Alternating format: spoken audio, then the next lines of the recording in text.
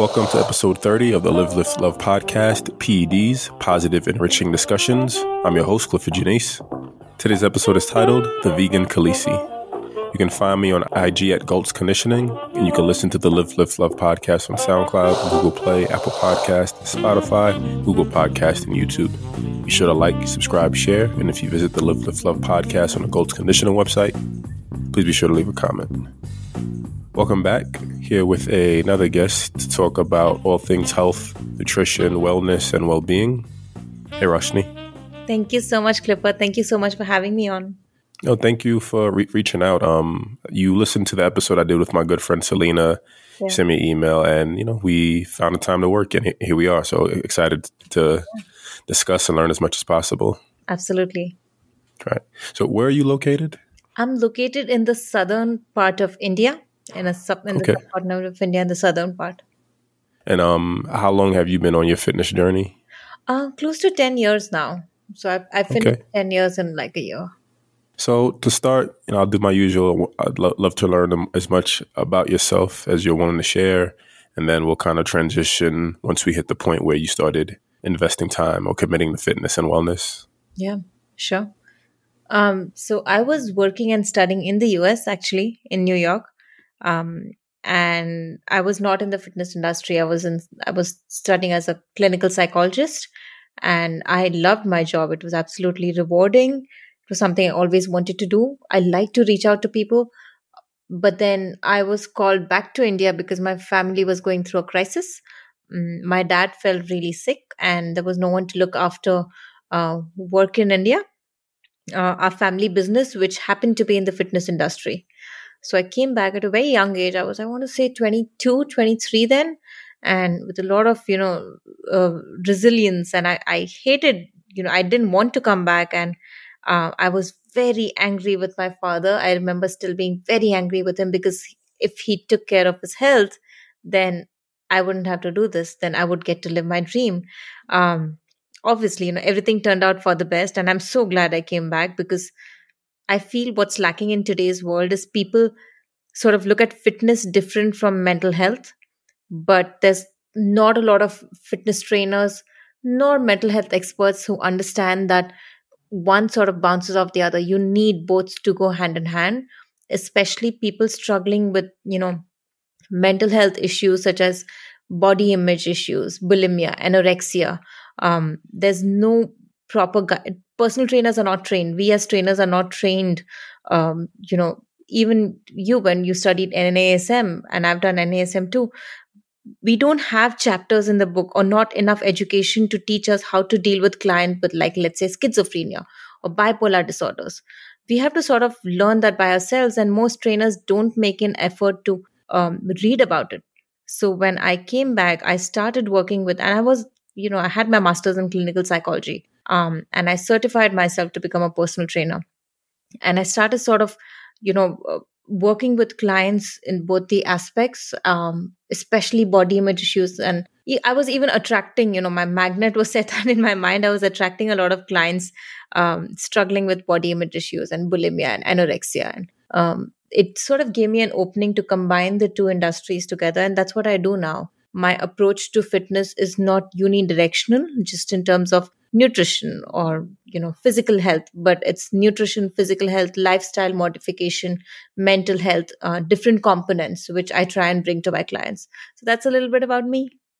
I really like the honesty about you being upset at your father. Yeah. It's fair, right? You have this dream, you have this goal, and we all kind of have these individual responsibilities for our lives and we want to take it. And, you made the effort to kind of chase your dream. Yeah. And then, life hit, life changed. And it's honest to be upset, in the moment, you get over it, you evolve from the feeling and you find new passion from it. But it's honest and it's real to be upset. I feel now when I'm talking to parents, I tell them, if you have a child, it's not a choice. It's your moral responsibility to be fit. It's not an option. When you have kids look up to you, especially when I was, at the age of 20, 21, and I was raised very protected from my family. They gave me everything. I didn't even know how to sign my own check. I didn't know how to open my own bank account. Everything was taken care of. It was like, here's your card and just swipe the card when you need it. And then suddenly everything just comes down on your shoulders and you're asked to. In fact, I remember because my family owned a chain of gyms, fitness centers. When I entered the gym, I did not know. This is why I started studying about fitness, because the trainers didn't look up to me. No one wanted to, they didn't respect me. I didn't come from their industry. And I Right. did not know anything. I did not know, you know, client goals, how to help them reach their goals. I knew I wanted to help people. I didn't have any approach, to do that. So I was sort of forced into it, but then I'm glad I did it. I'm so glad I, sort of educated myself and started working towards mental and physical health. Right, because it allowed you to kind of, that kind of goes back to the point of, life happened, but you make the most of it, right? That since you had the ability to kind of chase your initial dream, and now you just transition it into a new dream, but still the same goal, and, combining mental health and physical health, which I definitely agree is something that's overlooked when it comes to the physical. I think the industry, especially with social media, has just kind of transitioned into this vanity. It's all about just looks. It's, as long as I look good, as long as I get interactions on social media, it's fine. But there's so much lacking in terms of mental health and gearing people up to kind of balance out. Yeah. And go ahead. Even different people, there's a different reaction. I was reading one of your blogs about top 5 things I learned from yoga. And there's one line which you wrote which says, I grew up with a lot of yelling around me. And to counteract that, I speak softly. And that was like, I was like, wow. Someone's reaction, because kids take habits from parents. Kids pick up things, and kids, are like sponge. They pick up things and they want to do that. And here you are, you saw this and you know that this is not right. And you just, you turned out to be a different person, a better person. I was like, wow, I appreciate it. I appreciate all the writing, which, by the way, your blog is awesome. Hats off. Thank you. More and more I was reading about it, I was like, I really like this. Yeah, it's just perspective. We either pick up the things we like and the things we don't like, we just try to avoid. And I just try to do the opposite, because like you said, I know this isn't right. I know this isn't how people are supposed to communicate. There's supposed to be a different way to do it. So unfortunately, this is my balance. Just being a low talker. No, that's good. That's really good. Most people don't like, when I'm working with kids, especially at very young age, now, in the recent times, I've started noticing kids in their teens struggling with obesity, childhood obesity. And when they come in with their parents, parents are constantly, complaining that she's so fat and he's so fat. Parents don't understand that kids are picking up on that. They're very negative messages kids are picking up on. Not everyone can deal with, you're going to schools and colleges and you're hearing your peers talking about or making fun of you because you're obese. And then you hear the same thing from your parents. And fitness needs to start at home. If parents were healthy in the first place, the child wouldn't struggle with childhood obesity. You can't have fit parents and an unhealthy child. You can't have that. But parents don't want to take the blame on themselves and then just say, oh, my child just eats junk all day and doesn't move. And, it's not fair. Yeah, it's everyone's responsibility. It's like to your point, it's the parents to kind of it's the parents' responsibility to set the example and be as aware and involved as their child's life to kind of help them make the right choices. And, granted, life is busy and parents may not be as involved because of, sometimes it's financial reasons, sometimes working multiple jobs. Yeah. But also, being a parent and being involved in your child's life, it gives them confidence to kind of know that there are people who care about them, even if they're being bullied at school, to your point about hearing negativity everywhere. You still have home, you still have people in your corner to support you, and it helps you push a little further. What school did you go to when you were in New York for psychology? So I was in CUNY, City University of New York, which is in Manhattan. Oh, do you remember which one? CUNY, CUNY. Yeah, there's a couple. There's like there's CUNY Hunter, there's CUNY John Jay. CUNY Hunter. Okay, cool. I went to Hunter too. I got my degree in sociology there. Yeah. That's amazing. What year were you then? 2010, I believe. Yeah. I want to say around 12. I want to say around 2012, maybe I was there. Okay. Yeah. Yeah. As soon as you said clinical psychology, I thought of Hunter because Hunter has like the best psychology. They had the Yeah, best yeah, yeah. program. Yeah. I was in SUNY before that, City University of New York, where I did my bachelor's in Buffalo, and then Okay. moved to CUNY, Manhattan, Hunter. Cool. Yeah. All right. So you go back home. You're settled in, and then you see this necessary change to kind of pivot into fitness. So, what were those initial early stages like for you? Initial early stages, I think the reason I got into it was obviously because of my family and trying to first of all get my dad fit because he was obese and the doctors were pretty strict. If he doesn't lose weight, then he might lose his life. So I wanted to try and get him interested in fitness, which is what it started off with. But then I started seeing more and more people who are coming to the gym, who are coming to the center. They're taking some form of antidepressants, but people don't want to talk about it. You'd never go up to a trainer and say, "Hey, I'm taking antidepressants." Nor would trainers make an effort to ask, at least in India. So when you're taking antidepressants, it screws with your metabolism, your hormonal functions, and you're not going to be able to see results at a pace as fast as someone who's not on any kind of antidepressants. So I started noticing that more and more people are struggling because they have busy lifestyle. They're taking medication which they don't want to disclose to people because it's tabooed, and they're getting upset when they're gaining weight. They're not seeing results as fast at a pace which they are supposed to be seeing, and a lot of people are also sort of going towards alternative treatments like fat loss surgeries, and which they don't need to. So that's how I started getting interested in about fat loss. And then I came across a plant-based diet, and I wasn't on a plant-based diet. I'd heard about it when I was in the US, but I didn't think it was healthy because when you're raised in India, you're raised with the belief that milk is very important for you, and milk is important for your bones and calcium and all those things, which everyone, I think, all across the world, everyone's brought up hearing. Right. I started reading a lot of books about plant-based nutrition and started realizing how easy, like literally how easy it is to lose weight without calorie counting or without being as strict in terms of portion control when you're on a plant-based diet, because naturally there's not a lot of saturated fats, there's not a lot of cholesterol coming in unless you're like a junk food vegan, which most people are not. Most people eat healthy. Most people don't go out like every single day of the week eating KFCs or McDonald's. Most people don't. But that's how I started helping people heal through a plant-based diet.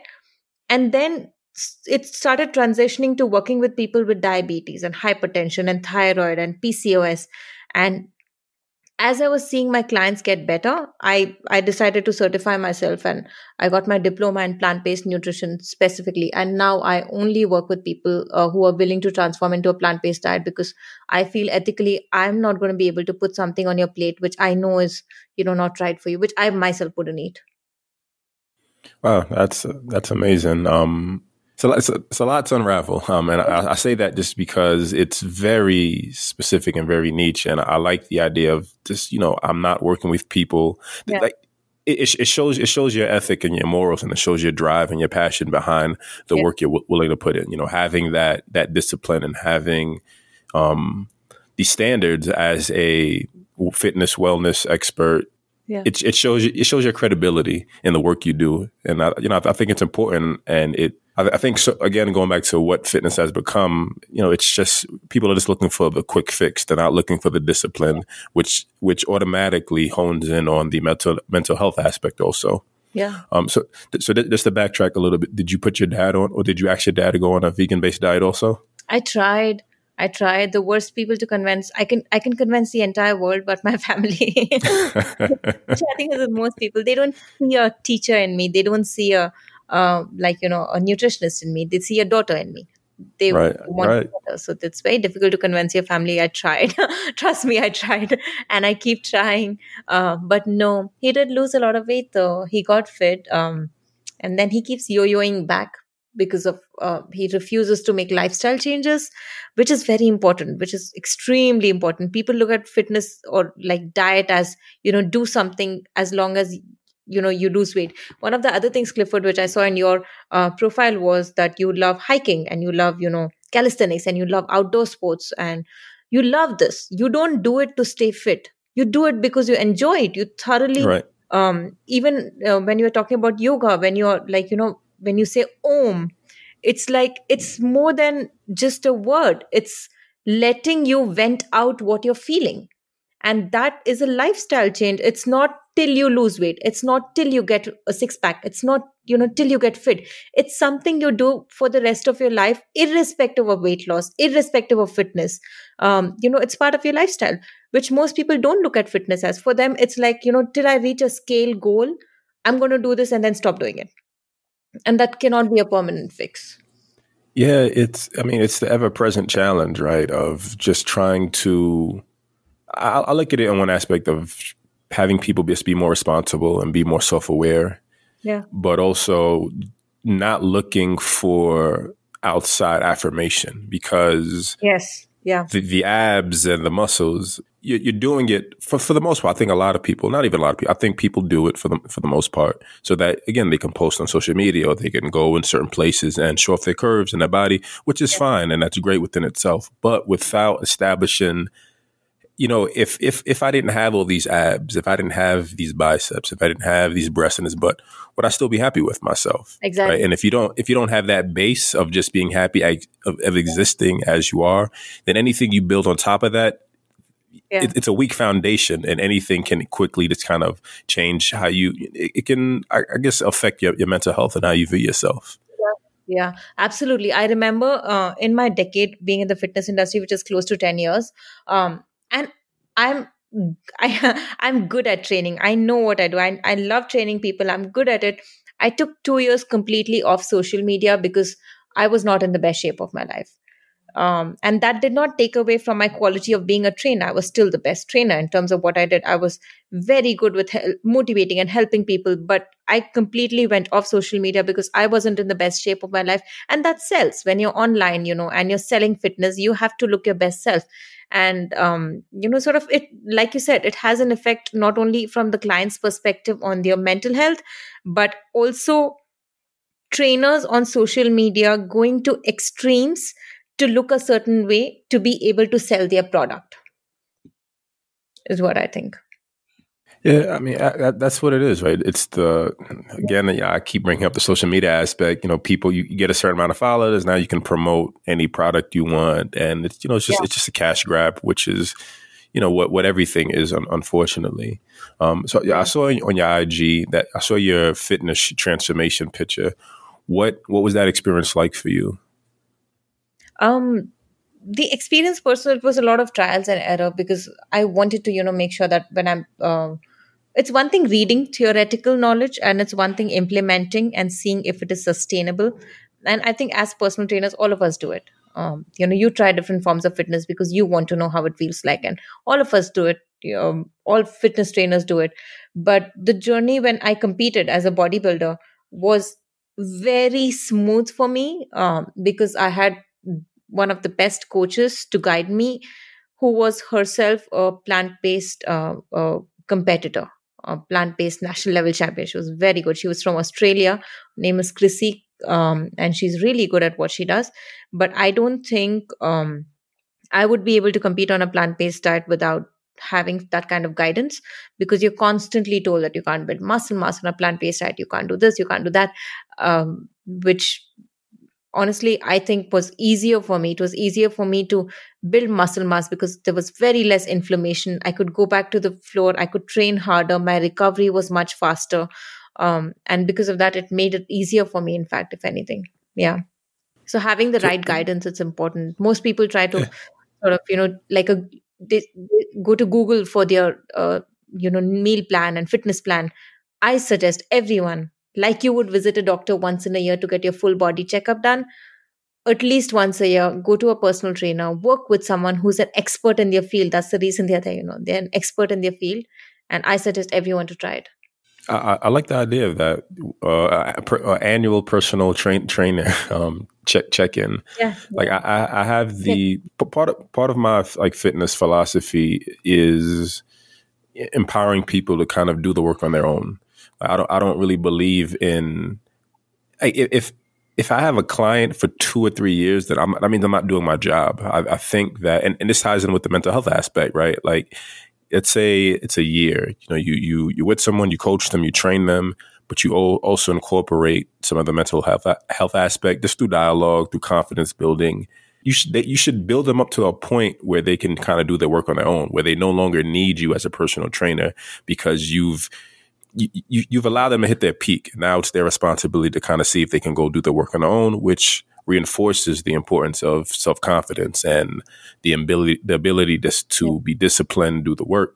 And, maybe if they falter, then they come back to you. But I like the idea of the yearly check-in. So, you say you have a client for a year and a half, 2 years, you help them grow, and then you're on your own, and then they come back in a year, you reassess, and you kind of grow and build with them. Yeah, I Yeah. really like that. Because things change, right? Every year you're getting older, your metabolism changes, how your body function changes, your work ethics change. So if you're sitting for longer hours, that changes. How much you're moving, your NEAT changes, your nutritional requirement changes. And most people wait till the very, very last moment. Till, like simple example is with, let's say iodine. Let's say you're not taking enough iodine in your diet, and then you're feeling lethargic, you're feeling low, you don't have energy, you go to the doctor, and the doctor says these are the classic symptoms of hypothyroid, and starts you on medication for hypothyroid. Now if you were going to your nutritionist regularly instead of the doctor, then not regular, at least once in a year, the nutritionist would look at your meal plan and say, hey, you're not getting enough iodine, why don't you add, like, sushi or like iodized salt to your diet, and this way you're going to get enough iodine, you're not going to have to worry about anything. And maybe you wouldn't have to take thyroid medications ever if you had reached your iodine goals. But most people look at, sort of nutritionist as like an investment they have to pay money for, and it's not worth it, but would continue taking supplements and medication which they don't need for the rest of their life, but wouldn't pay for a nutritionist. So I highly insist everyone, once in a year, just check in with your personal trainers, your nutritionists, your dietitians, whoever you're visiting, just to make sure that everything's okay. It's an investment towards your body. It's not an expense. How do you think? Because everything you're saying is so on par. There's a general awareness that health and wellness and eating the right foods is good for you. Like, that's just a realistic fact. Yeah. But there are still people who just don't care or don't have an interest. How do you reach out to people like that? Like, what do you think works in terms of like really getting people who aren't interested, who aren't committed, to kind of start the process of lifestyle change? Yeah. And there are many like that. Lot of times, I think it's in a way Indian concept where children come up to me and say, hey, talk to my dad or talk to my mom, and they're not listening to me, and they have diabetes, and I want someone to talk to them, and you'd be the right person to talk to them. And I have to tell them, no, I cannot do it, not because I'm capable of doing it, but they're not in their right mindset. And if you're not in their right mindset, you're not going to follow anyone's directions, no matter what. To help you reach to that mindset, you educate them. You send them like newsletters and videos and messages and anything you can do to educate them. All I tell them is ask them to start following me on my Instagram. And then once they start, snippet, every now and then they're getting these little subconscious messages how taking care of your health is important. At some point, they'll be like, hey, I'm not sure if I can go on a plant-based diet, but maybe I can maybe I can make my breakfast plant-based. That's a good start. And then you Yeah, have to patiently, very patiently, like a child, you have to start from like meal one and then build your way. But sometimes it might take months, even for my clients who paid for the services. And it's their investment. You're investing money. Sometimes all we are able to do in the first month is getting breakfast right. That's it. Yeah, I love that idea. It's that's the plus side of social media, right? The conditioning. You know, you said the newsletters, just putting it in their face, like just like when you go to the supermarket, right? You see the chocolate and all the chips and Yeah, all this yeah, the high fructose corn syrup drinks by the register for you to buy at the last minute. But you know, you flip it on them, right? You put yeah, positive content, you put positive yeah, reinforcement, you show videos of transformation, you show other people transforming and changing their lives and changing their bodies, and little by little, you know, it gets people to get that little switch on. We're like, okay, you know what? Like you said, maybe I could do this. I won't do it in this full capacity, but I'll start. I'll see how I feel. And while yeah. they're gearing up, you're still doing what you need to do. You're still putting the content out there, and hopefully it starts the process. Yeah, I love that. It starts the process, and it has to be instead of constantly nagging, which and it's Right. very difficult when you have your loved one, like with my boyfriend. He's obsessed with beer and alcohol. Um, but if I'm going to constantly nag him, it's never going to change. But it's so hard because I love him, and I worry about him. And, how can you watch someone who's so close to you um, slowly destroying their liver? it's Right, it's right. so hard. But at the same time, you're supposed to take a step back, not nag, not do anything about it, and just start, like you said, sending these small messages that over time they themselves will decide to drop a habit. Right. That's all we can do. I mean, that's kind of the overall. I mean, that's all of life. I mean, we're aware, but just the challenge of wanting and sometimes taking your ego out of it. Like sometimes I think being in fitness and Yeah, going through the process of body change and all this, and seeing the benefits, there's a mild ego and like, yo, like I know this works. Like, trust me. I was where you were. I know this works. Just come along, yeah, just follow, just come with me on a journey. And yeah, people aren't willing to. And, there's frustration but there's also the need to get rid of the ego. It's not about me. I can want the yeah. best for you, but if you don't want it, if you don't want it for yourself, then my wants can't supersede your own wants for yourself. It's absolutely, yeah. I couldn't put it better. That's amazing. Yeah. And I understand it's so frustrating. Yeah. Even with clients, with everyone. It's so easy when I'm looking at someone saying, it's so easy. Can't you just drop this? It's not that hard. But from their perspective, it's a very big lifestyle change. Even Right. simple things. Drinking so much water a day. For me, say it's supposed to be a no-brainer. How can you not get thirsty? How can you not drink water? But from their end, it's an activity. It's an additional activity on top of all the other activities which they have, and it's not easy. So trying to understand or empathizing with the client is very important. I think all personal trainers should pick that up. I love that you called it an activity, and I'm thinking about it as it's the reward system. It's the sugar, the rush of the rush that the sugar was it dopamine, I believe, not dopamine, excuse me, the I can't Endorphins. remember the word.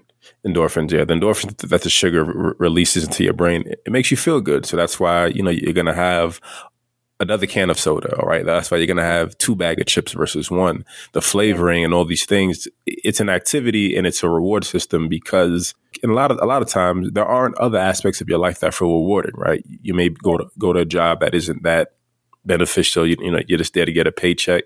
So having that break where you could sit down and drink that Coke and eat that chips or, eat whatever, yeah, it is yeah. an activity, but it's your little reward for Yeah, yourself that you're allowed to have. yeah, yeah. This is a beautiful term I came across recently. It's called psychodietics. Um, I hope I'm pronouncing it right. Psychodietics, I think it's called, where you try and understand the emotional aspect of food, why people eat food, and the emotions attached to it. Human beings are like this. We eat when we are happy. We eat when we are sad. Everything for every mood, we have a food. When Thanksgiving, it's a celebration. We want to eat. You're going through a breakup. You want to eat. And if you're going to take Right. that aspect away from people, it's like taking emotions away from the person. That's why when people go on a diet plan, you sort of don't have this release, and trying to teach them to look at food as nourishment and look for other places for release, especially when you're not working out, you're not staying physically fit. It's really hard, which from a trainer's perspective, you understand, that, I see that you're emotional eating. But from a client's perspective, they don't see that. For them, that's a form of release. Yeah, and sometimes that's the only release they have. That's comfort, and it's easy. Yeah. It's because that's what it's meant to be. It's meant to be easy, so that I go back to the consumerism aspect. It's meant to be easy. It's meant to be an easy reward, so that you go get more. Drinking a can of soda never lets you down, right? It always feels good. It always feels rewarding. All the things that we know are detrimental to our health. They're easy to TV's so easy now, right? I have Netflix, I have Hulu, I have Disney, I have everything. I can watch anything I want any time of day. It's so easy, but what's the benefit for me? What's the reward? What does it allow me to kind of reestablish or re-envision in my own life? And most of the time, it's nothing. It's just me going back to the idea of an activity, just me just doing something to feel good, and then going back into the process of everyday life. Yeah, because you mentioned that this recently happened to me, which is, easier to relate to, because one of the lifestyle changes I highly suggest my clients to follow is no technology 1 hour before going to sleep. And I've never double thought. I've never thought, it's so hard, because I myself follow it and I've been doing it for years. But the way I do it is, 1 hour before sleeping, I'm going to get my meal preps ready for the next day. I might take my dog for a walk, and then I cuddle with my partner till I fall asleep. It's easy. It comes to me very easy. But when I'm working with my clients, they're not able to get off technology. And I'm like, why can't you? It's not that hard, And recently, when my partner was out of town, I found myself like Netflixing till I fell asleep, literally. Because it started getting so hard. There's anxiety, there's different emotions you're dealing with, and you don't think about this. I never thought about it from this perspective. But when, imagine you're living alone, you're not living with your family, you're away from your family, and you don't have a pet, you don't have any other form of human emotions around you, then for that person it's not going to be easy. For that person, it's not going to be easy to turn technology off and go to sleep when you're not used. Then it takes like rewiring of the brain. It takes like teaching yourself again. So for me, it took me some time to teach myself again what to do. 1 hour before sleeping, what can I do? Because if I was reading a book, it was making me anxious. Anything was making me anxious. So yeah, just empathizing with clients and understanding their starting point and working with them from their starting point. And I literally changed this in my plans. I'm like, okay, how about 20 minutes before going to sleep, you go without technology, and we build up from there. Instead of trying to aim for 60 minutes and then failing and then feeling guilty about doing it. Right. It's funny you brought that up about your boyfriend not being around. My fiance has been out of town for a few weeks, and I found myself being more lazy since she isn't here. And having someone there, it keeps you more honest. It keeps you more. It keeps you sometimes. It keeps you more honest with yourself. Like when she's here, and granted, I still do. I'm working nonstop. I'm doing all these different things. I'm always, I have a routine, and she hasn't been here, so I've been a bit more relaxed because it's just been me and the cat. But it was an interesting perspective just to realize that and it shows that we need people. We need community. We need people to kind of balance us out, and it's important. So it gave me a great perspective. And like I said, it's funny that you bring that up. Like he's not around. I'm gonna watch some TV, and I'm like, I'm just gonna bum out on the couch a bit longer today. I'm gonna sleep. I'm gonna sleep until like 8:30 versus 7:30. Yeah, and that is with clients. So when clients, everyone's at a different starting point. And as personal trainers, we've crossed the starting point. So we expect everyone to be like miles ahead, but they're not miles ahead. They are where they are. And you have to go back and, start over from where they are and then start helping them get to our point. So what got you into body image specifically? I'd love to learn a bit more about that. I think it was my first client, which I worked with as a personal trainer.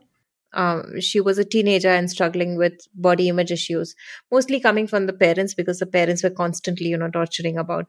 And it was sad. It was really sad. Very over-dominating parents and constantly telling their child in terms of how she needs to look. And the child used to literally come to the training center with me 1 hour away from her parents. And many times she would just vent on the floor. She would start crying, and I had to take her to a different room and sort of just calm her down. I think that's what started. That's what got me thinking. Um, but then but as my social media grew, more and more people started sending me messages, DMs, and mails, and getting in touch with me, saying that they've gone through similar emotions because I talk about it a lot on my social media. And it's difficult from a body image perspective. Mostly when I'm talking about teenagers struggling with, like, bulimic episodes related to overeating, and then overtraining, trying to compensate, and then going on prolonged fasting.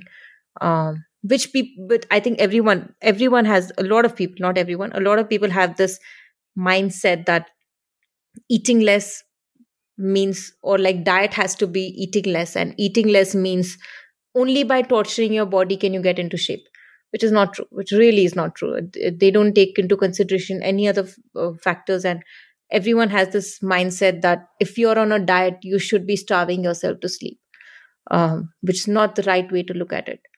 So when I'm working with people, I try and make them understand, there's leptin resistance, there's metabolism, there's liver function, there's so many things, and it's so complicated. Not even doctors and researchers know much in terms of calories in and calories out. What we do know is we can increase your insulin sensitivity, we can increase your leptin sensitivity, we can sort of make you more aware of hunger signals, and we can help you look at food as nourishment and not as an emotional crunch. We can do that. That's in our control. But it doesn't have to be starving and have a negative association when it comes to diet. Diet is not negative. It's not a negative word. It means nourishing your body. It means giving your body the fuel which it needs to function. So I think that's what got me interested in body image issues. Yeah, Do you it's, see a lot of I mean, clients with this? I'm wondering, do you see a lot of clients who are open to talking about this? I haven't been seeing clients that much since I moved out to Denver, Oh, but overall, my experience, not so much. I mean, I think because of my physique and because of, I guess, the different ways I've trained my body, most people just come to me for just for direct weight loss, for toning, for sculpting. Those are most of the clients I've had experience working with in the past. yeah, yeah. Interesting, right? So, what are some of the unique challenges that people with body images face compared to your other clients?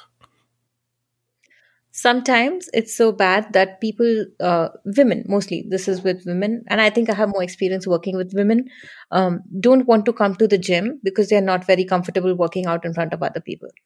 And this was very, very common, especially in the early stages when I was working, which is why I started my online training and I launched my fitness app, so people can work from the comfort of their house. But these are also the people who don't have a lot of experience with training. So they don't even have their basic push, pull, lunge, squat, rotation, even their basic moves right. And watching something from an app and trying to replicate it is not easy. It's not easy, especially when you don't have a trainer around. It's not motivating. It's not easy. So now our gym, we have a separate room which is only dedicated towards one-on-one training. So we have, like, some basic dumbbells and barbells and some body weight training exercises, where if we have certain clients who are not comfortable going to the gym and working out in front of other people, then we would take them downstairs in a different room, and the trainer would work one-on-one where the client feels safe and the client can work out and feel comfortable about it. So this was a huge thing which I saw, but this is also true with people with different mental illnesses. Like, I was working with a client with schizophrenia, similar kind of issue. It was too overwhelming for her to step into the gym floor, and there were times when she would, like have a panic attack and hear voices, and she wanted to just go away. So we started working with online training, and then slowly, like 1 day a week, coming to the gym and then taking it from there till when she was comfortable, also away from the crowd. So this is one thing which I most commonly see. But social media is a huge influence, and it's like someone who's out of shape or obese, we've sort of, as a, I don't know, as a society, we've sort of made it normal to call that person like, hey fatso, hey, you call these names which are like acceptable in the society, and everyone laughs about it, including the person who's struggling from obesity. Sort of masks, the pain and masks the feelings. And when I'm working with clients, I encourage them to talk about it. I encourage them to, how do you feel when, and a lot of times these just turn out into a therapy session. But I think with personal trainers, that is generally the case, because you don't spend so much, especially if you're training a client every day of the week. They give you 1 hour of undivided attention, 1 hour of technology free time. How many people can say they spend 1 hour of technology free time even with their spouses? Because people are working the entire day. You don't have that much time with anyone else, human interaction with anyone else. And people spend that much time with their personal trainer. So inevitably, they're going to tell you about their life. Inevitably, they're going to tell you about their feelings. And if a personal trainer is interested enough to ask, they would more than gladly, share their feelings with them. So yeah, I encourage trainers to ask questions. Right. It's, I mean, again, kind of going back to what the industry kind of is and what it's used to. Like, I'm mostly thinking about group classes. Yeah. I used to work at a boot camp for a little bit, and it's thinking about the disconnect. Although it's supposed to be personal training, it's no longer personal training. You're just another body in the class of 30, 40, 50 people. But I know your name, so so it's enough. And granted, there are. I mean, my experience at the boot camp was great. There is, you talk and you intermingle. It becomes very much a community, kind of like CrossFit is, right? You go there, everyone does their work, but you hang out afterwards, and you meet up a bit before class starts. So there is a bit more of the community feel where everyone kind of holds each other accountable and responsible, but it doesn't have the direct personal feel, which might be a good thing. I mean, I remember one of the trainers told me that there was this woman who would, she'd been coming to class for months, never really spoke, just class, doing her thing. And, one day she came up to him and was like, thank you so much for just the motivation and the classes. I've become like this an amazing, confident person at work now. I got a promotion and all these things that being in the classes have done for her without the need to have someone directly work with her. And, maybe it's just that some people can grow from that. Some people don't need the direct one-on-one attention. Some people can just be, I mean, like, I guess maybe people in the military, right? You can be you could be a peer amongst many, but still find a way to shine and do what you need to do. Yeah. But even that, even community is a form of therapy.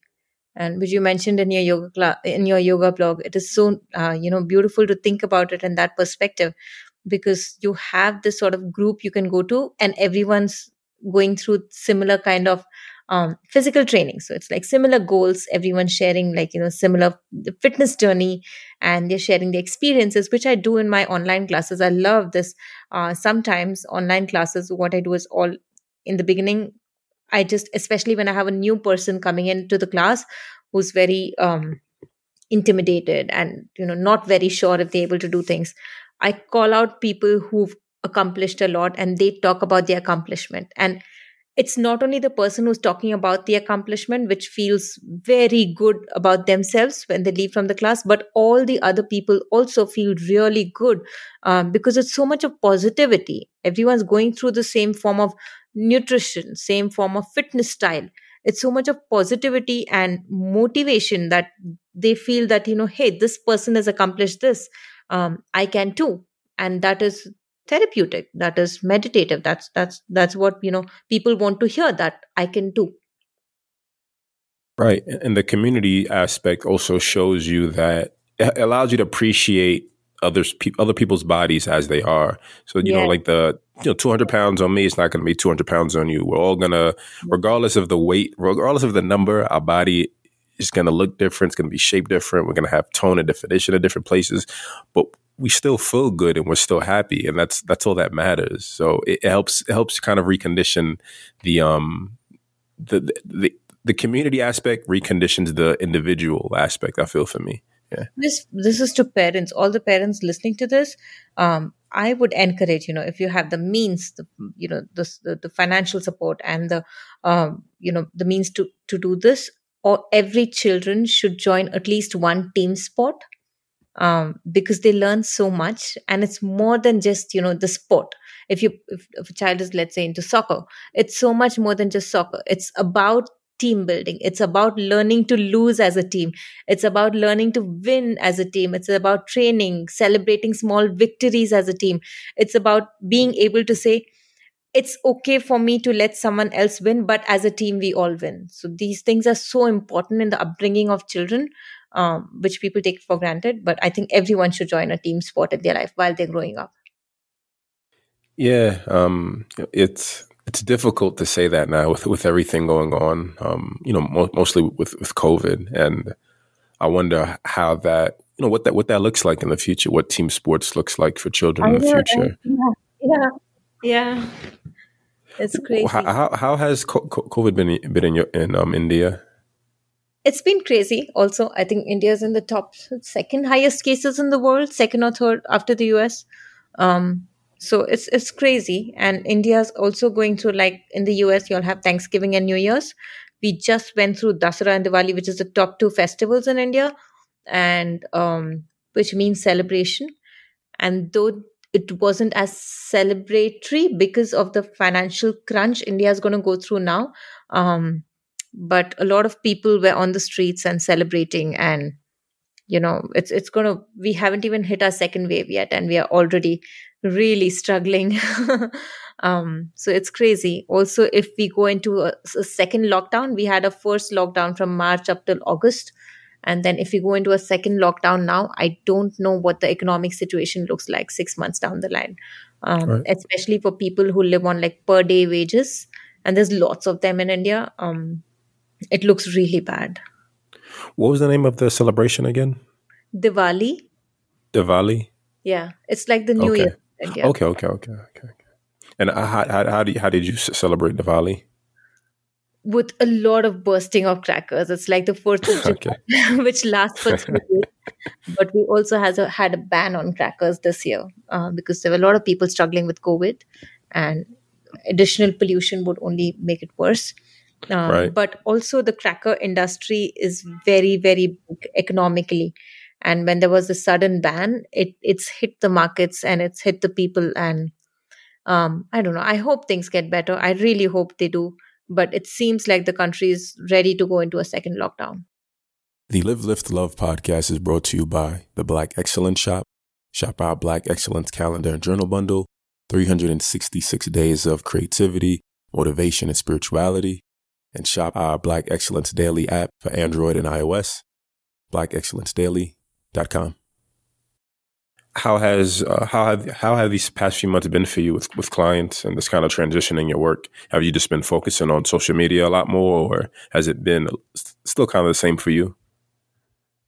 I think it's for everyone in the fitness industry in general. I think it's opened up more avenues than ever before for everyone.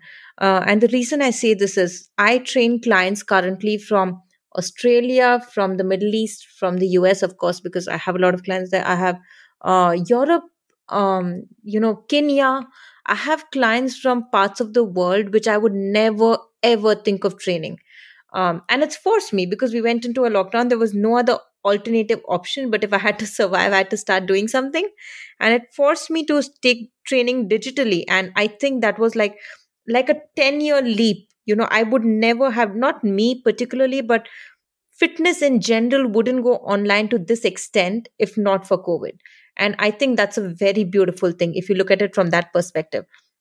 A lot of seminars I do now, I'm training 400, 500 people together. And I would never think of doing that because geographically, you limit yourself. Based on where you stay and how many miles of radius can you cover. But COVID forced you to get out of that and expanded you sort of to a bigger geography, which I think was very beautiful. and taking, but at the same time you're losing the personal touch. Personal training is different from online training. It's not the same, no matter how hard you try. So if I'm taking like a Zumba class, I don't take Zumba, but I take something called Body Shred, which is a Jillian Michael program. It's a 30-minute program with very high intensity program. You need very loud music for it. So most of the time, and I don't want to deprive my clients of that, I want them to have that environment. So I'll have music playing in the background and I'm yelling on top of my lungs so they can hear me on top of the music. It's not the same experience, but we try to do the best we can. It's taken away the personal from the personal training, but it's not bad. It's okay, I guess. How about you? How's your lockdown been? It's been kind of a bit of the same for me. I mean, I work from home, so I don't need to venture out as much. Most of my time outside is either spent going to the park, going for hikes, running, and now I recently bought a camera, so going to take pictures and grocery shopping, and every now and then just kind of Yeah. hanging out. But overall, I mean, things kind of feel the same. I'm just waiting again, like you, waiting for the second wave to kind of see, what the real outcome of these past few months are going to look like. So, but Yeah. overall, Absolutely. overall things feel okay. Overall, Yeah. Do you feel you get more time with your cats now? uh, too much time. Yeah, and it's just the one, but yeah, it's too much time. Yeah, he's very very needy. Not well, he isn't needy. He's just greedy. I mean, like all animals, Oh. right? Like he sees me in the kitchen and he thinks treats and snacks are coming. So it's being patient with the meowing and crying and whining. But it's been fun taking care of him. He's fun sometimes. Sometimes. I've never been. I got a cat once. I fostered a cat once and I could not. I could not. They're very different from dogs, and they are, Right. my foster cat wouldn't come close to me and didn't want to be touched and wanted to be left alone. And I did not feel very good as a cat parent. Like I totally get that and totally feel the same way too. But I still I meet him halfway. Like it's not his fault. He's just a cat. So I just do what I gotta do just to make him happy, so he can enjoy his life while he can. Yeah, So you what? don't love them. Cuddle. They don't like to be cuddled. They don't like to be touched. Yeah, yeah. I mean, I don't get it. I don't get it. I don't get it. And they don't wag their tail when you come back home. Dogs do Right. that, and it's very cute to see that. They're not excited when you come back home. Dogs make you feel loved. Cats just Oh, make you feel like you have a roommate. Like that's it. That's it. You have a that's roommate and you pay all the rent and you feed them like that. That's what it is. they live for real. That's so true. That's like exactly what cats are. So I know you said these past few months have been great for you in terms of transitioning and reaching out a bit more. What are some of the challenges you faced working, Um, transitioning into the online role a bit more? well, obviously, it was a huge transition in terms of our. We still have running gyms. My gyms were completely shut down for a very long time, and that means we are still paying rent, but there's no income coming in. But more than anything, the personal trainers who are working at the gym, they have no source of income at all because they depend on their incentive from their clients. And if there's no training, there's no incentive. Um, so most of these people were out of work for close to 6 months, which is a very long time. Um, there's debt, there's loans. So we had to struggle through that. So that was a very difficult transition. Hope, touch wood, the gyms have started running now, but it's going to take, I want to say, at least 6 months till clients start coming back the way they were before, because everyone's scared, and I get that. So and it's scary because we as a family, all of us are in the gym all the time, so we have interaction with people, and we have to be there. So it's also putting my staff and my family at risk, which is very scary. But you got to do what you got to do. You can't shut things down, so you have to get past that phase, which is scary. But in terms of online, it was also about teaching people that it's okay to not go to the gym, have equipments. It's possible to train your body through body weight training. Explore different fitness forms. I explored only during the lockdown. I explored and mastered myself in animal flow, Ashtanga yoga, and Vinyasa yoga, which is three different forms of fitness which I've never done before. Um, you know, I got my animal flow certification, but I wouldn't practice it actively because I love strength training, I love weight training. But I had to, relearn sort of, different forms of fitness which you can do. And now I'm dabbing into a little bit of calisthenics. So, but you had to relearn, you had to, adjust to whatever circumstances are there. And also, sort of, what happens with personal training is, like I said, there's a lot of mental health aspects. So we have meditations and pranayam and these kinds of things. So, sort of understanding how you can translate that to an online medium. And many of the meditation practices which I work with my client is dynamic meditation practices. It's not seated meditation, because people in general now don't have the attention span where they can sit, close their eyes, and reach into a thoughtless state. Meditation is nothing but a thoughtless state when you have zero thoughts in your head, or at least you are able to reduce thousands of thoughts to 100 to 10, 10 to 1. Just have one focused thought. And it's not easy for people to close their eyes and just go into a thoughtless state. There's a lot of anxiety. There's a lot of issues built in and suppressed issues which start coming up. So the meditation technique which I practice with my clients is dynamic meditation. Things like, you're dancing and dancing and dancing till you reach a thoughtless state. You get lost in the dance. You don't have any thoughts in your head. Or chanting, you're chanting, like when you say Om repeatedly for a few number of counts. When you're verbatim, you're telling a word verbally, your thoughts won't run. Next time, try this. When you're saying Om, you can't think. Your thoughts will stop. That's why chanting is such a powerful form of meditation.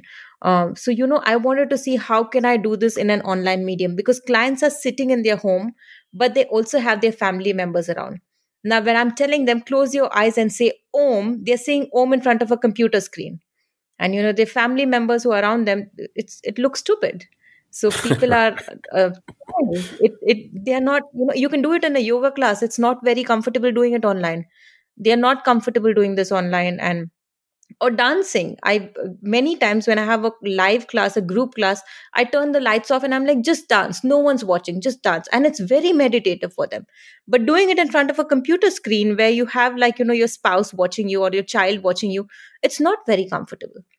So we have to change that entire format and see how you can still bring these things to them without making them feel conscious about themselves. I really like the idea of dynamic meditation. It's freeing, and it gives people, allows you to kind of meet people where they are. Like you talked about, going from 10,000 thoughts to 1,000 to 10 to 1.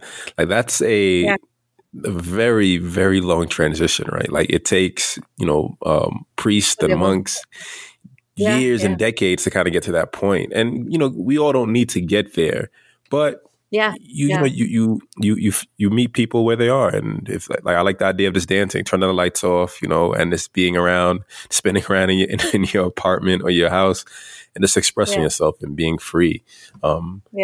It's crucial. And we all kind of need to find the best practice, what works for us in terms of just releasing energy, but also reconnecting with ourselves also. Yeah. I've had clients message me now in the online sessions, after a dancing session, because I'll tell them that, turn your videos off, turn your lights off and just dance.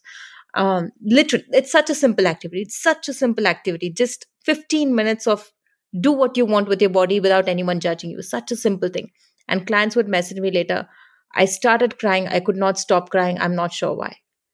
And it's just so much of, built-in emotions, and everything is just coming out. It's a beautiful form of which I insist everyone does. I was speaking to someone else on some other podcast, and when I asked the host, what's your form of fitness? It was not a fitness podcast. And he said, I have 2 kids. And he was, I think, a single father. He said, I have 2 kids. And every night we have this ritual where we just turn the lights off and we dance it out. And that's my form of fitness. And I was like, wow, I wish all parents do. It's not, no money investment. There's nothing. Just teaching Time. Your kids that it's okay. Yeah. 10 minutes. Yeah. Teaching your kids it's okay to just, it's okay to dance. It's okay um, to do without being judged. I love that. Yeah, yeah. That's what more confidence, less fear of worrying about what you look like, and I guess self expression. That's what matters in this life Yeah, experience. yeah, very interesting. So what other type of you said you have an app? Give me a general idea of like what are some of the features of your apps? Do you have guided meditation? Do you have fitness plans? Do you have videos? I'd love to learn a So bit more about that. So one of the things, it's a lot of changes on the app are modified as per lifestyle modification. You want to, because I don't do calorie restriction, but still help people lose weight without calorie restriction. One of the features of the app is, it's simple things. You eat high volume food. You're eating food which is high in volume. You're going to get filled, and you're not taking in as much calories. Food diary is an important feature where clients can, as it's from their phone, it's very simple, a click of a button. Every time they're eating or drinking something, you click a picture and it gets uploaded on the app. And my team member or I personally check the food diaries on a daily basis, so we can instantly get in touch with the client. It keeps them sort of accountable. There's adherence chart every evening before going to sleep. The app will send a pop-up notification. Have you done this? Simple things like, have you had 3 servings of fruits per day today? And you do a yes, no, or doesn't apply. And then at the end of the week, it gives you a graph and compares your graph to your last week's graph. So just showing people that they're progressing, it keeps them very excited. I also do a lot of recipes. I make a lot of food. I love cooking, and I record my recipes and upload it for their clients. Where they can refer to. It's like a recipe library where they can refer to things, and then you can do it at home. So that's another feature. Um, Videos, of course. There's fitness videos. There's motivation videos which I try to put in once in a week, and even a lot of myth clearing, like things where you're getting omega 3s from, and where do you get your B12 from, where do you get your D3 from. So these kind of videos, informative and motivational videos. So anytime you feel low, just open one of the motivational videos and you should be pumped. These are 5 minute snippets, what I would do on Instagram, but a little bit exclusive for my clients sometimes on the app. So yeah, so they are some of the features. Those are great features, especially the reminders. Like, did you do X? Did you do Y? Did you do Z? I mean, that's the reinforcement and kind of allowing people to hold themselves accountable. And Yeah. but even though you're allowing them to hold themselves accountable, you're just again kind of meeting them a little bit halfway and making sure that they're Yeah. doing the rest of the work that they need to do. Yeah. And All of us are and glued to our phones all the time. yeah, so I mean that's the best way to connect with people, unfortunately. Yeah. Yeah. And I'm assuming all the recipes are vegan recipes also, right? Yes, yes. Okay. So tell me a bit about, I guess, maximizing weight loss on a vegan diet and some of the challenges, or do you think it's a bit easier compared to traditional dietary restrictions? Having tried both, I feel it's much easier. The reason being, one, you're not consuming a lot of fats. So fats is like 9 calories per gram, and carbohydrates and proteins is 4 calories per gram. Everyone knows that. But what most people don't, either don't mention or don't know is, under carbs you have different. You have fiber and you have starch and you have sugars. Fiber is 2 calories per gram, which is half of the calories of carbohydrates. Also, unlike carbohydrates and proteins and fat, which, you know, excess carbohydrates will be converted and stored as triglycerides, fat cells. Excess proteins get converted through a process of gluconeogenesis into carbs, and then excess carbs get stored as fat. Fiber doesn't get stored in the body. Excess fiber is just flushed out of the body. So even if you're taking a little bit of excess fiber, it's okay. It's not storing itself as calories in the body. It's just flushed out. Plant-based diet is naturally very high in fiber. It's a very fibrous diet, which is also difficult when people are transitioning from a meat-heavy diet or a vegetarian diet to an all plant-based diet. Suggestively, don't do it overnight because you're going to have digestive and gut issues. You're not used to eating so much fiber. You slowly take it up. But fiber fills you up, so you're not taking in as much calories either. Plus, it's not as calorically dense as carbohydrates, proteins, or fat. Starches are 1 calorie per gram. it's half of the calories of fiber. So you might be thinking that you're eating a lot of food, but it's not a lot of food because starches are very heavy in water. So they're not really calorically dense, but they're very dense in terms of filling you up. So naturally, when you ask someone to go on a plant-based diet and you say, okay, let's say, you're eating 1800 and you calculate on MyFitnessPal or Chromometer and you say you're touching 1800 calories on a plant-based diet, you actually are eating like 1500 calories. You're not eating 1800 calories. But when you calculate it, it's showing 1800 because we calculate fiber, starches, everything as carbohydrates.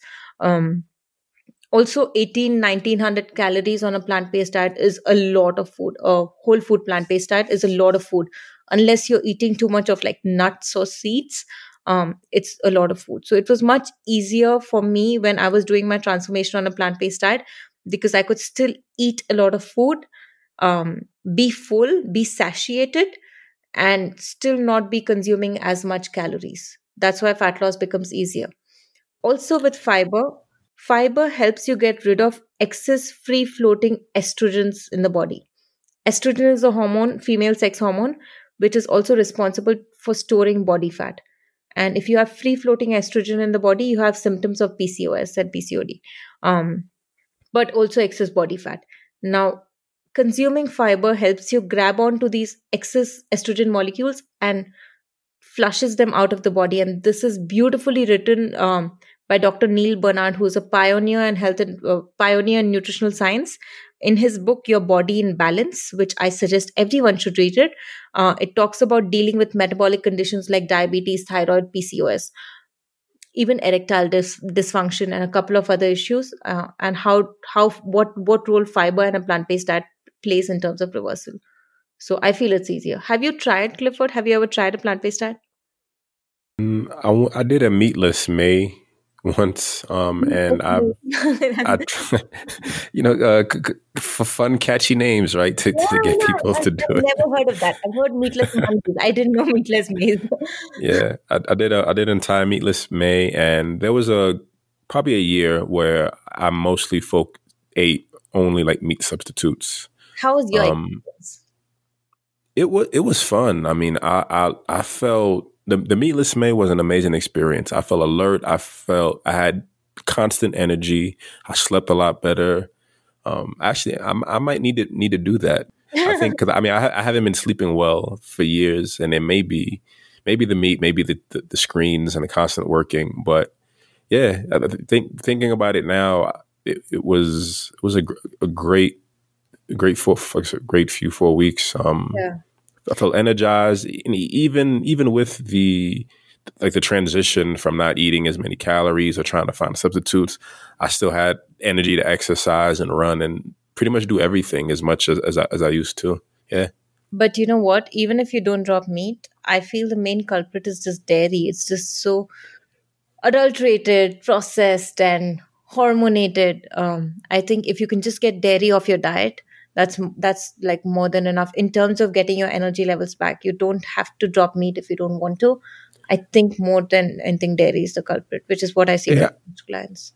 I really don't. I drink almond milk. That's pretty much it. And every now and then, we'll have some cheese, but I'm really not a dairy person.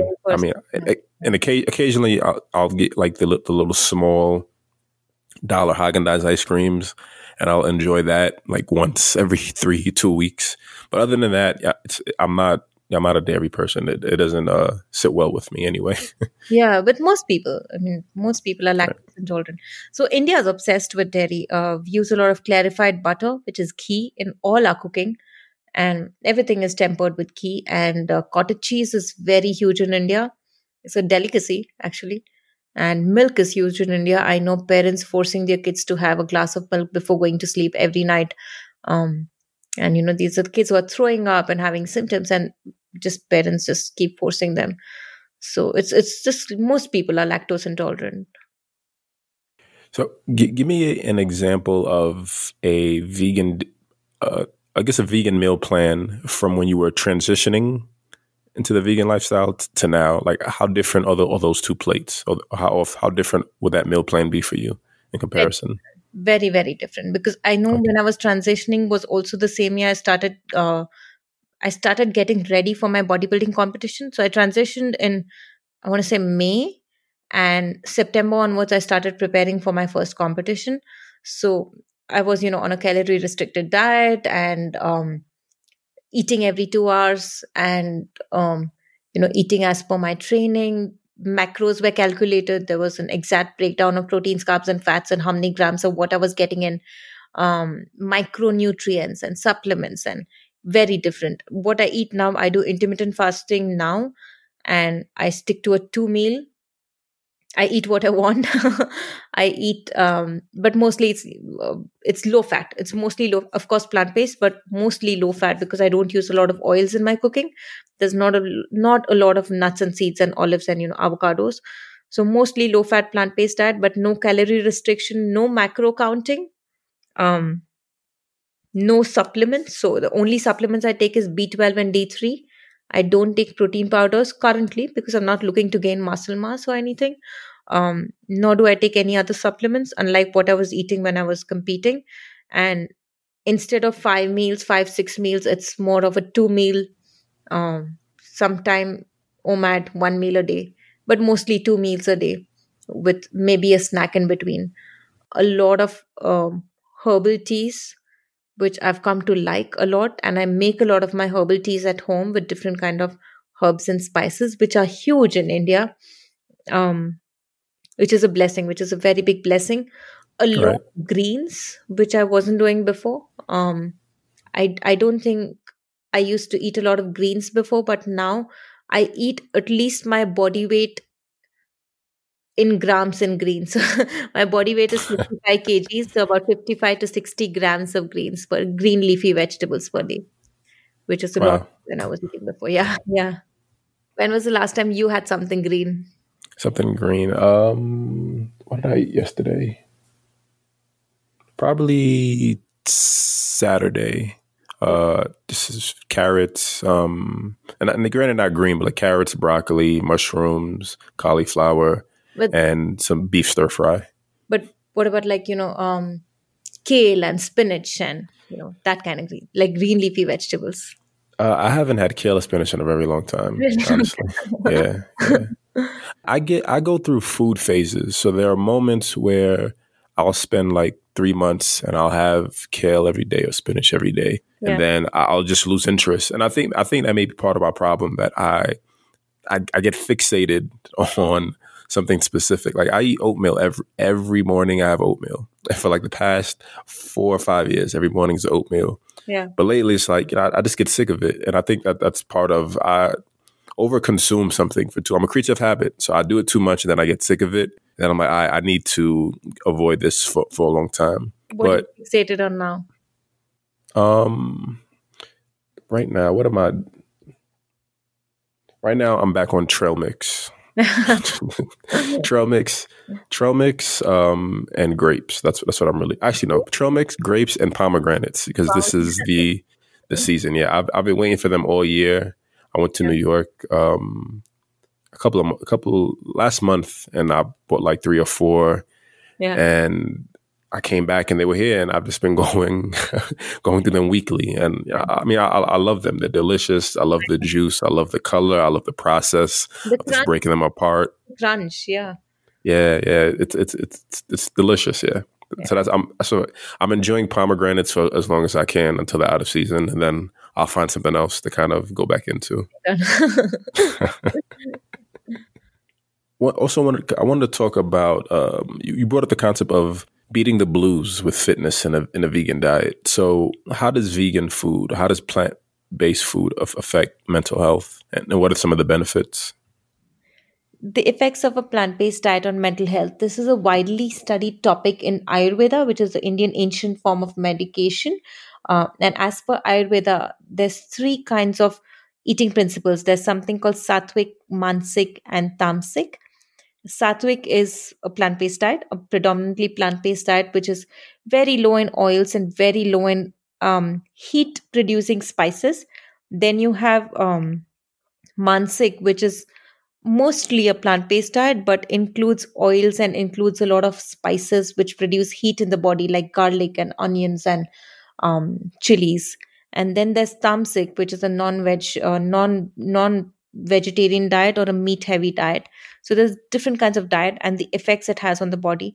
So sattvic is, it's cooling, and people who follow a sattvic diet mostly um, also show symptoms of being calm and cool and composed, versus people who follow tamasic or mastic diet. This is also studied in Western medication to an extent, where feelings of anger and feelings of negative emotions have been associated with the meat heavy diet, also from a different, not the similar thing, but very different. People who work in slaughterhouses are more likely to create episodes of domestic violence, which is a very common, which is a very commonly studied topic in the West. So I think, a plant-based diet does have effects on your mood. um, I wish it was a more explored topic. I really wish it was more explored, but not a lot of people are studying about it currently. Yeah, I can definitely. I want to make the connection that people who eat plant-based diets are more health conscious, and that within itself is automatically going to create a situation that allows for better mental health and allow for lifestyle changes that incorporate health Yeah, and healthy yeah, choices. So I think on maybe that's like the base level. Like it seemed like that's an obvious, like a obvious connection. And everything else is just the bonus aspects. I'm not specifically sure about the vitamins and the nutrients and all the basic compounds and how they'll affect you mentally. But I think within itself, it pushes you in the right direction, is to make healthier, more conscious choices that will innately just allow you to feel yeah, more yeah. alert, It more is, positive, and more focused. yeah, it's, yeah, probably not like a direct effect, because when people say a plant-based diet is expensive, if you look at the core of a plant-based diet, it's not really expensive because it's fruits and vegetables, lentils and pulses. That itself is not expensive. But people who go on a plant-based diet also, in the future, they start shopping organic and they start exploring, like, superfoods, and that is expensive. But that's not a plant-based Right. diet technically, but people who switch to a plant-based diet also mostly switch to more healthier choices, which in itself are expensive. Yeah, I mean, and down the line, you learn more about food density. You learn about superfoods and finding options. Being able to find 11 nutrients in like a teaspoon of Yeah. a superfood or supplement. Like, there are options, and the more, the knowledge you have in the beginning isn't what you're going to have down the line. So the more you practice it, and the more you're part of the lifestyle, you find new options, but also people create new options, right? Going back to the idea of superfoods, I work for this alternative health company, and we have this product, and it has like 12 superfoods in one jar, and then different there's different parts of it. There's like energy, there's a clarity one, but the amount of density, the amount of nutrients in that one teaspoon, Really, it, it's it massive. came from it came from people starting in the plant-based journey or starting transitioning into the health journey, and it's looking for better options. How can I give people who are in need or who want more options all the vitamins, not all, but a lot of vitamins and nutrients in a reasonable dose, so they still get the energy, and they still get the nutrients, and they still get the the health essentials that they need for every day. Yeah, yeah, I hear you. So I was looking on your website, and there was you had some fasting tips for, and please correct me if I say this wrong, Paryushan. Yeah, yeah, Is that how you pronounce it? yeah, yeah. You got it right. Okay. Okay. So, and I know you talked about intermittent fasting a bit earlier. So, what are some of the challenges you find with fasting for holidays or for larger celebrations, or is it pretty much the same for you since you do intermittent fasting? So, Paryushan, let me explain what Paryushan is. Paryushan is basically um, a 7-day festival observed by the people who follow the religion of Jainism. Now, Jainism is it's one of the oldest religions in India, similar to the practices of Buddhism, rather originated in a similar time as Buddhism. Uh, you know, and people who follow Jainism follow a lot of different practices like non-violence, ahimsa, which is huge, and non-possession. And one of the other things they follow is the 7 day celebration, 7 day festival, when they observe like a period which is closest to God. If you look at any religion in the world, every religion has some or the other form of fasting. If it's Islam, it's the spirit of Ramadan. Um, Anything. If it's Christianity, it's the spirit of Lent. But there's some form of fast, some or the other form of fasting in any religion all across the world. If it's you know, Judaism, then it's different forms of fasting. So I think fasting is ancient. It's not something new. And I also believe that humans are not meant to eat 24/7. You didn't, when you were like cavemen, you didn't have access to like, a 24/7 McDonald's. You didn't have access Right. to food all the time. You had access to food when you hunt, and you hunt once in every few days. You don't hunt all the time. Um, so humans are not supposed to eat all the time. And more, I mean, I started following intermittent fasting just out of convenience because it's lesser cooking time, lesser time in the kitchen. You get time to yourself, and lesser things to worry about in terms of waking up and thinking every day what you want to eat. Which, by the way, I used to do what you do too. I used to oatmeal all the time till I get really bored of it, and then try and explore something and come back to oatmeal. Right. But then after some time, I was like, it's more convenient. Just stick to 2 meals a day. And I think it helped me drastically. I didn't even look up the benefits of intermittent fasting, or I didn't even take it up because of the benefits. I just took it up because it was convenient for me to follow and easy for me to follow. Even when I'm traveling, when you're traveling, you inevitably are eating out more, you're consuming more calories. But then when you just skip a meal, which for me is breakfast most of the time, and then you have a brunch, and then you have a early dinner, um, like a dinner, early dinner, then it's much easier, to follow like that, the form of eating. But when it comes to holidays, what I tell clients and people is generally your holidays are 20% of your year. It's not the majority, it's not the 80% of your year. If you're consistent for the 80% of the times you eat the rest of the year, you don't have to worry about what you eat during the holidays. You just go out and you have fun. It's a time of celebration. You're going to be with family. You don't want to be there with, like, not eating breakfast, or like Right. Right. not, you want to go and enjoy and have fun. That's what we do. No, what's the whole point of staying healthy and working out and staying fit most of the year and eating healthy most of the year if you're not able to have these few days to yourself when you do whatever you want to do? So I don't think anyone should obsess over eating during the holidays. I think what people should be more worried about, what do you do for the rest of the year? And if you stay on track, or at least reasonably on track, like you mostly eat at home, you mostly you train 4 to 5 times a week, and then that's enough. Then that's a, unless you want to compete and like get into bodybuilding, I don't think you should worry too much about the holidays. Right. There's a need to reward yourself. And I think a lot of what fitness culture started as, we talk about the cheat day. And Yeah, it's a good sell, the idea of a cheat day where, I've done everything I need 6 days a week, and there's one day I can cheat for the whole day. But it doesn't need to be that. It can be, going back to the yeah, 80%, right? If the majority of your life is based in health and wellness and exercise and movement and yeah, meditation, all these healthy components, then, yeah. you can incorporate it whenever you want.